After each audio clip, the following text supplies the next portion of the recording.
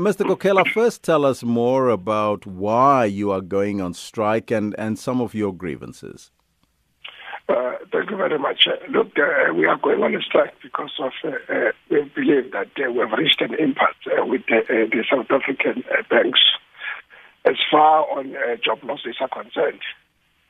So one of the things that is really has caused provoked that we have to embark on a protected action is because of we are speaking across each other. We don't understand each other, and we are looking at the bloodbath of the job losses that is happening in the banking sector. Mm-hmm. And the other thing that we're looking at all these big salaries and bonuses that the CEOs and the executives of the banks are still earning. And at the end of the day, they revert to, rather than to look at how can we cut and also save jobs, but corporate greed is what we see to be the order of the day. So if it's... the other thing... Mm-hmm. Yes? Yes, I'm listening. Continue. You said the other thing? The other thing that we're looking for is the just transition. We want to be part of the agenda of the bank with our employees into making sure that we save jobs in this country. And the last one, maybe of the fourth, is to say, how can we, together with the banks, embrace the fourth industrial revolution and also to make sure that we all understand what the future world of work entails? Because the way it is, none of us, especially from the banks, are able to tell us to say what does the future world of work entails. All that we see is they being reactive of the banks in just taking a shortcut into cutting the jobs of the people. But now, what is your reaction to BUSA's court application for an interdict to stop your strike on Friday? Look, one thing that we can say is that we're not surprised that BUSA could act the way they've acted.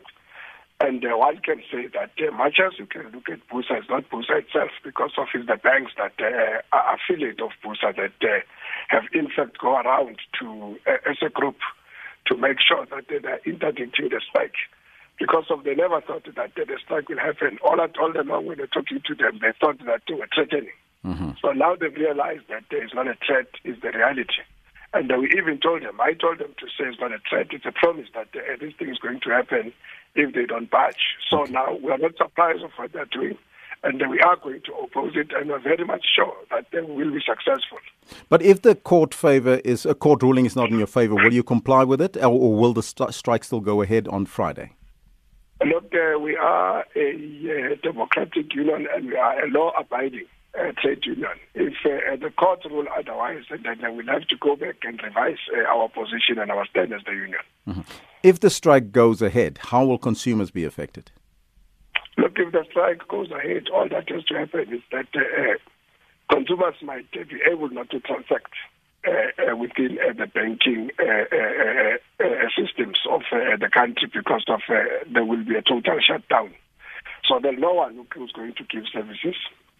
And much as there'll be no one who gives services, we're also of an opinion that the ATMs and the POSs, which is the swipes and the speed point machines, might be out of order for the day. Will it only be for Friday?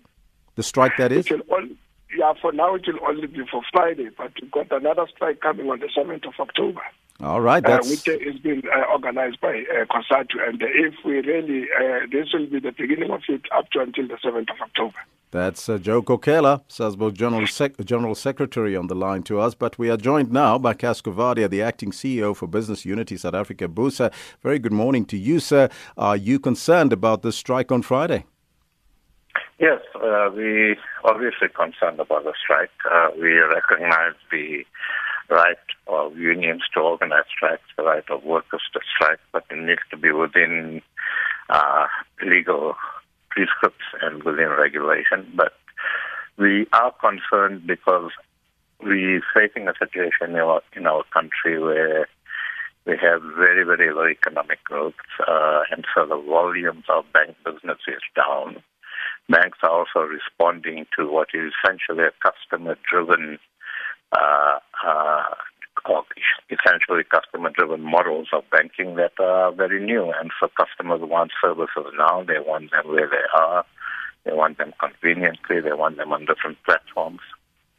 and banks are having to respond to that. And as a result of that, there's been an ongoing changes in banking business models, and banks have been, certainly our information is that, have been interacting with CESCO on that.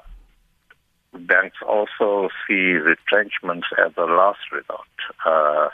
So if they start talking to, let's say, 1,000 workers who might be affected, they then start looking at who they can reskill and who they can redeploy, and then the balance might be subject to retrenchment, which is not a decision that's taken easily, but that's the economic situation we are in.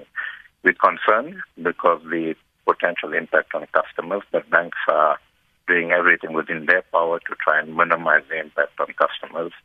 Banks have communicated with customers to appeal that those customers that can do banking before Friday without having serious disruption to their business or to their lives should do that. And on Friday, go and use internet banking and others as much as possible. But banks are taking whatever steps they need to take to try and minimize the impact.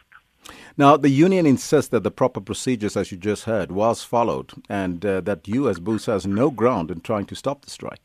Thoughts? Well, our BUSA's legal people tell us differently. I mean, we wouldn't apply for an interdict if we were advised by our legal people that we do not have grounds for an interdict. And just as the union representative just now said that they are allowed by the union, and if court rules in our favor, they will go back and look at what they need to do. If the court rules in the union's favor, that is it. We will respect it.